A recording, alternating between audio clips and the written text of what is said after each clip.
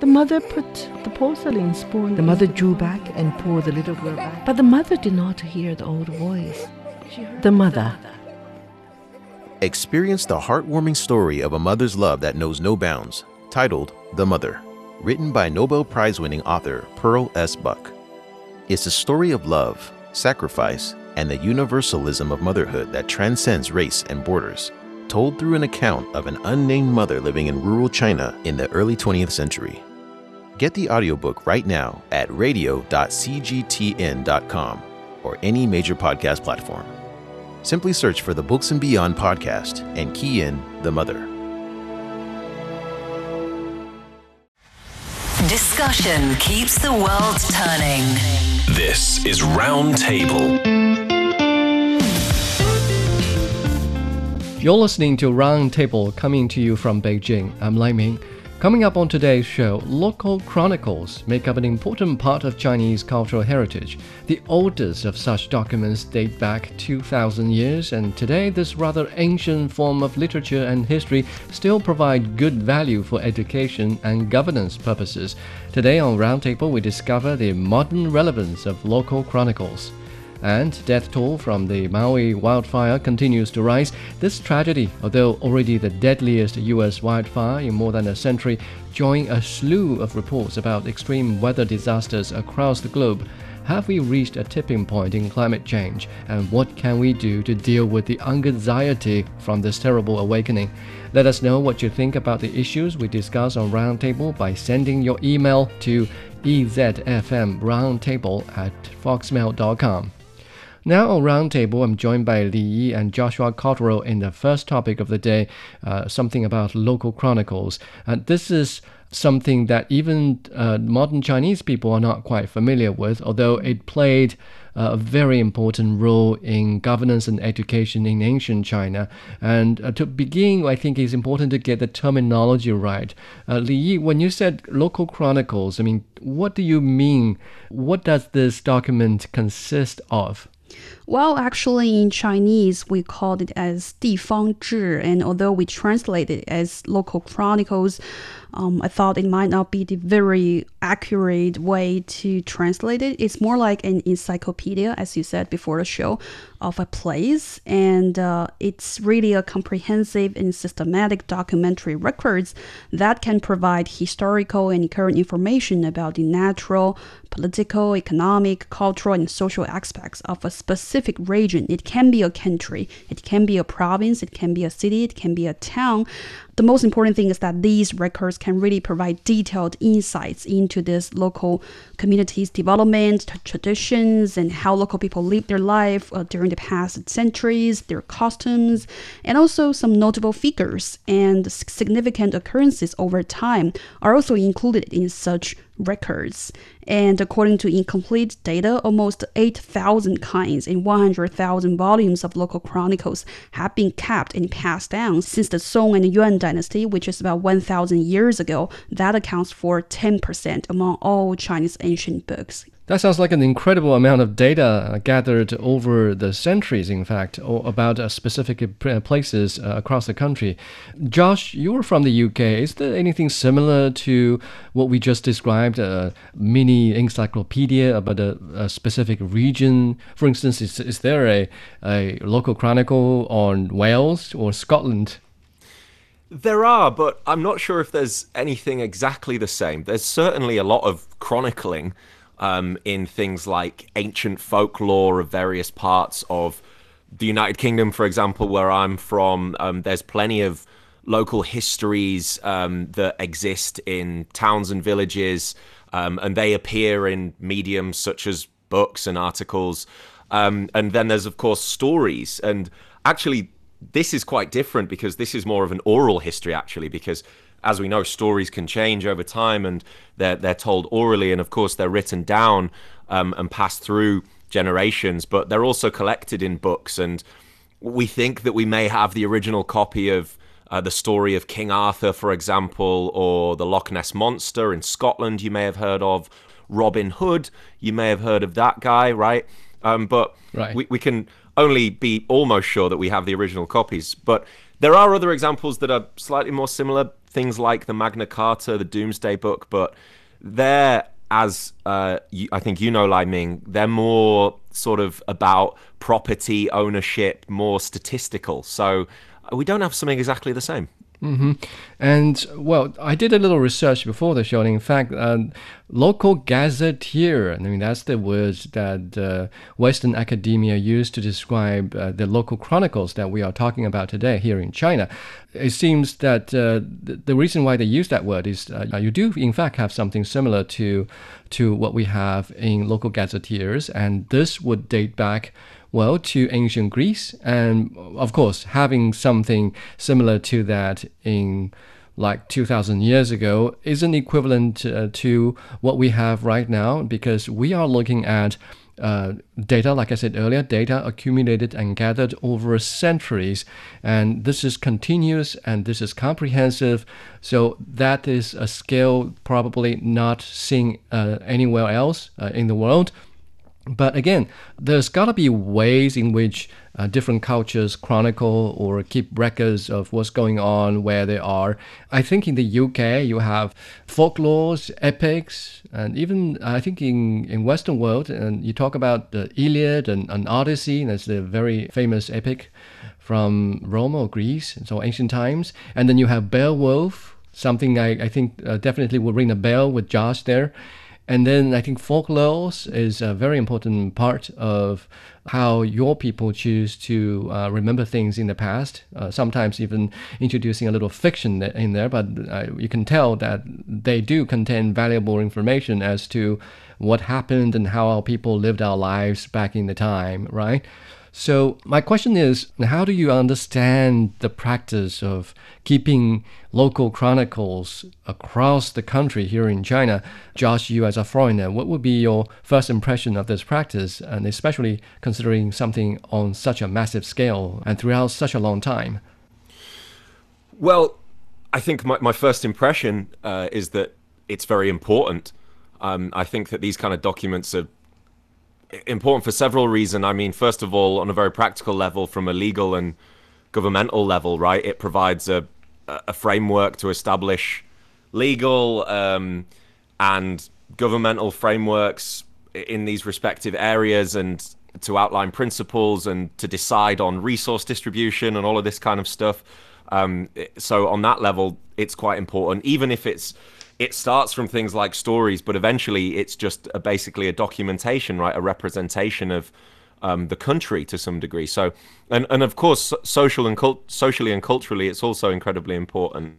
I think that you can, to have a glimpse, I think we take it for granted these days, right? With the internet, that we can just go on various search engines and even see the area, put ourselves on a specific road in a specific location, and have instant access to the histories, videos, pictures. But that just didn't exist, and it's very important for social and cultural contexts as well. And Li Yi, you growing up in this culture, have you learned anything about these local chronicles growing up, and is it part of your education? Oh, not really. I think for my hometown city, it does have a long history, and I kind of understand bits and bytes of its histories, and I know how the city evolves from like a coastal city and to the port city and now to a very urbanized city. But I don't really have the memory of being educated about that history, and also its geographical locations and its people, its culture in a systematic way. I don't really think so. But I think in our city, we do have a city museum, and I think the official name is really about Urban Planning Museum of Tianjin, which is where I come from. I think in that museum, you can really see a lot of records of how this city has been evolving during the past centuries and how those geographical locations affect its economic position, I mean, its industries, and how people in the past lived their life. And that's I mean, there are a lot of stories about that in that museum. But I think I wasn't really being told by my teachers or parents to go to that museum to learn about this, cultural history of this city. It's really a voluntary move for me. So you had a chance to learn about the history of your hometown and a general outlook of it, but you never were exposed to the document per se. I mean, this thick document that could be several thousand pages. in volume. So Not really. the same applies to me. I mean, I don't remember being exposed to a document like that growing up in primary school or secondary school. So whatever education I had about my hometown, it came from the classroom, and it was something that imparted to us by our teachers. So it was not part of the education. However, in ancient China, the local chronicles did play a very important part in education and in governance, particularly in the reality of Chinese history. A lot of the bureaucrats assigned to govern as the main officer of a region were not originally from the locality. They would be assigned from somewhere else. Their hometown would be far away. I mean, that was the rule of the time. So when they first arrive at a location, they want to know what they're dealing with. They want to know the locality and the region. And the first thing they do is to turn to these chronicles. And there they can find information and data on the geography, weather, and people and society, and then cultural heritage, influential people in history. So everything they need to know in this regard to help assist achieve a better understanding of the region and assist in governance. And that seems to be the reason why this thing seemed to carry sway in ancient China. Another reason, I think, comparatively speaking, is the relatively earlier onset of the practice of selecting talent through competition or competitive examinations. I mean, we have had this examination since early Sui dynasty and Song dynasty, so that's about 7th century AD. So we have been selecting talent, well-learned talent, through examination since more than 1,000 years ago, and now that we have this educated hierarchy in the society, they pride themselves in knowing things, and now that they have the capacity to read and write and pass on knowledge, they also take it upon themselves to become records of the ancient history, and as such, we have the capacity and the talent to do that. And then also we were relatively earlier in terms of the invention of print technology. So that really made it much easier for us to create records of that. So Josh, I think in your own culture, is it fair for me to say that the clergy played a very important part in passing on knowledge and in carrying out research and keeping records? But then is it fair to say that the clergy would naturally devote more attention into serving the God rather than, let's say, being mindful of what's going on in the mundane world? The mundane world, yeah. Well, I mean, I like the way you put it, but I guess that, yeah, I think that's true, but that's why these documents are so important. They do, and I know that there's a difference here, and you quite rightly mentioned the gazetteer, right? Which I understand those more actually as things like topographical things, like right.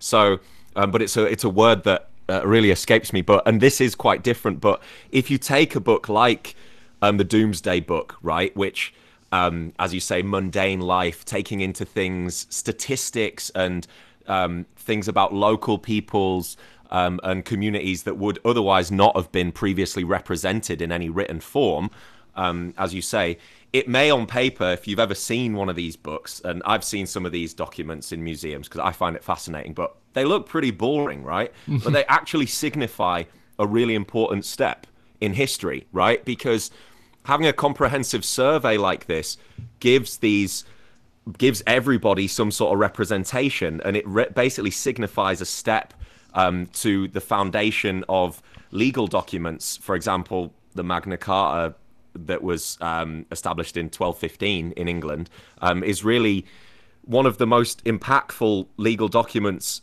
of all time, because it laid the groundwork for constitutional governance in the United Kingdom. And so, yeah, it was originally focused on the clergy, and before that, of course, tied into the church, at least in Western Europe especially. And yeah, so it definitely signifies an important change, though. Mm-hmm. So we are talking about some document that was really influential and really efficient and effective in assisting education and governance in ancient times. But we are not living in ancient times, and now we live in an age of internet, and there are plenty of ways for us to learn about history and our own times and our people and our society and our culture, do you think there's still relevance in continuing keeping records in this format? I mean, there are efforts being put in place. I mean, there are even government institutions designated to the writing and management and researching of local chronicles across the country. Is it really relevant nowadays to talk about this, since our kids aren't exposed to these documents and there are better ways for new officials to get informed on whatever they need, you know? I think definitely yes. Although, as Josh said, some of these records could be kind of boring and could not really be very friendly for especially young people to read into, I still think it really has its significance, because I think we human beings, we always love to learn from mistakes, right? And we always look back to the ancient time. Although this local chronicles or 地方志, in whatever way we call it, are not really only about history, but a large amount of stories are about the past life, are about people living from the past. And among them, there are positive and negative stories. I mean, there are some successful experiences and there are failures. That's the significance, I mean, the difference of these local chronicles from say novels or nonfiction books, because it really keeps down those stories in a very candid and true way and authentic way. So it means that there could be something good and there could be something bad. And maybe for politicians, they can really read into these records and to know about this place and also people. But I think for ordinary people, it's also important to look back to the history, especially of your hometown city, because I also think that to know about your hometown city is the first step to love about it. Right. Yes, and also maybe for a country, it applies in the same way. So when you look at those local chronicles, when you look at those stories, when you look at those records written down by local people, maybe you can also feel related to those records, because maybe some of those traditions or customs are still passed down and are still applied in our generation. The study of local chronicles was pretty prevalent and rather influential and phenomenal in Qing Dynasty, which was the last feudalistic empire in China before the establishment of the People's Republic of China. And by studying the local chronicles and really delving deep into these documents, a lot of the scholars were able to come up with very, very important and very effective insights about Chinese culture and also about the governance of the country. I mean, there's a lot of very influential books, like, for instance, the one about the benefits and setbacks of different parts of the country. There's a very, very influential book that really assisted in governance and also assisted in people's understanding about the country, was in fact written based on a knowledge about local chronicles. So that's really where the wisdom comes from when it comes to when we talk about the value we have when it comes to with this long history of China. So that really is influential. But then again, I think for the average people who are not doing research, who are not new to a new government post heading a region, is it really necessary to delve that much deep into that volume of data just so they can get a better understanding of a region? Because if you want to know about history, there's always the general history. I mean, there's always the history books, different versions of history books that you can read. And so, Josh, what would be your opinion on this? Is there anything similar where you come from that would assist people to know about their hometown, to somehow foster a deeper relationship and connection with where they are, where they come from, and in turn, hopefully foster a sense of patriotism about the country where they grow up? Of course. Well, general history, especially one that's taught in schools, is usually very patriotic, and I think that's why it's so important to have these detailed documents, because history is never objective when it's taught, and I used to teach history, so I have a decent understanding of this. And it's very difficult and very boring to look at all of these records and to collect this kind of data and to analyze this kind of data. But if we're going to have any sort of thing close to objective history, this is probably the best thing that we have. So I think that, yeah, you can look at the general history in your own country, which is usually not very objective at all in any country. But still, I mean, if you want to go deeper, then looking at this kind of data, it may not foster a sense of nationalism or, as you put it, patriotism, but it's still probably one of the most accurate representations, or probably the best way to get a decent look at how life really was at that time. And also, I think, local chronicles is not only about a place, it's not only about the concrete location, it's also about people living on this land. And here I would like to offer a very personal perspective, because, when I look at my relation between me and my parents, sometimes I can feel disappointed or confused by the way they live, and you find solution from a local chronicle. Not really. I mean, then I try to dig into this thing, and it turns out maybe some of their their habits or their way of thinking are shaped by the area they live in, and that means maybe their peers are all like living in a lifestyle like this. So maybe I'm thinking, if there's a book, telling how people in their generation, lived, especially in the past few decades, which I don't really have the opportunity to witness, and maybe that could offer some answers for a person like me who are looking for answers, So nowadays, when officials are not seeking advice or seeking information or data through reading local chronicles, at least they can do is to let people know what's going on in the past, and to try and understand why people lived their lives in the way they did. Yes. And perhaps foster a kind of understanding that transcends time. And that's certainly interesting if you are a history buff.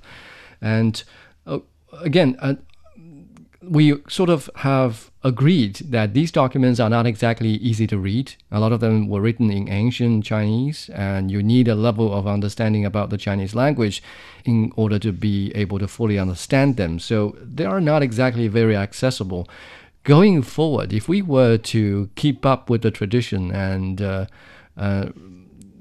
continue to prove that we here in China have a long history and we take pride in this, in what ways can we improve the way local chronicles were written or organized? I mean, we are talking about a new age of the internet or the new age of digitalization. Are there simply no other ways to keep records of what's going on in the world or in a specific region? It's a good question. It's a difficult one to answer. I mean, I guess that these days we have much more standardized data collection techniques and methods.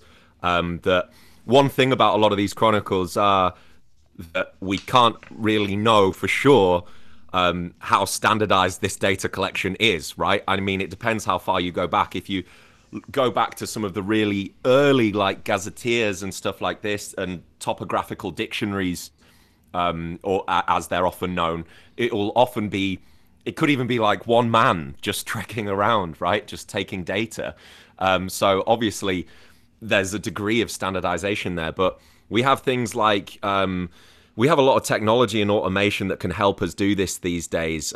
Technologies like mobile apps. I mean, the level to which data is tracked these days, I mean, people even have a problem with this, don't they? And we've discussed on this show as well, privacy concerns and data privacy and things like this. So I think these days we probably have, dare I say it, more than enough technology and too many means to collect accurate data. What do you guys think? I think I'm really hopeful for the future, of compiling such local chronicles, because the world is changing every day, especially nowadays. I think cities are evolving in a very different way from the past, and there are like dozens of stories happening every second on this planet. So there got to be a lot of stories to be recorded. But of course, I think your question just struck me, in a very good way, because I'm thinking what kind of stories could be preserved and I mean, who is the one to make that decision, and who is the one to record that story to make sure that they can really record everything in a candid and an authentic way? That is also a question mark, I guess. Right, and before we move on, one last point to share with regard to local chronicles is that to break the stereotype a little bit, I mean, local chronicles aren't exactly written always in the set format. I mean, there are different types of local chronicles. For instance, in modern times, now with the explosion of data and digitalization, I mean, it's much easier for us to have a specific chronicle about a specific thing. For instance, there's a picture gazetteer on big pandas, can you believe it? And there's a gazetteer on Wenchuan earthquake in 2008, and I figured there must be one, if it's in China, about the wildfire that's going on in Maui, Hawaii, USA, and something that we can do to keep tab of what's going on with regard to climate change. And this coincides with our second topic, and coming up in the second half of the show, we will talk about weather or climate anxiety and how you deal with it.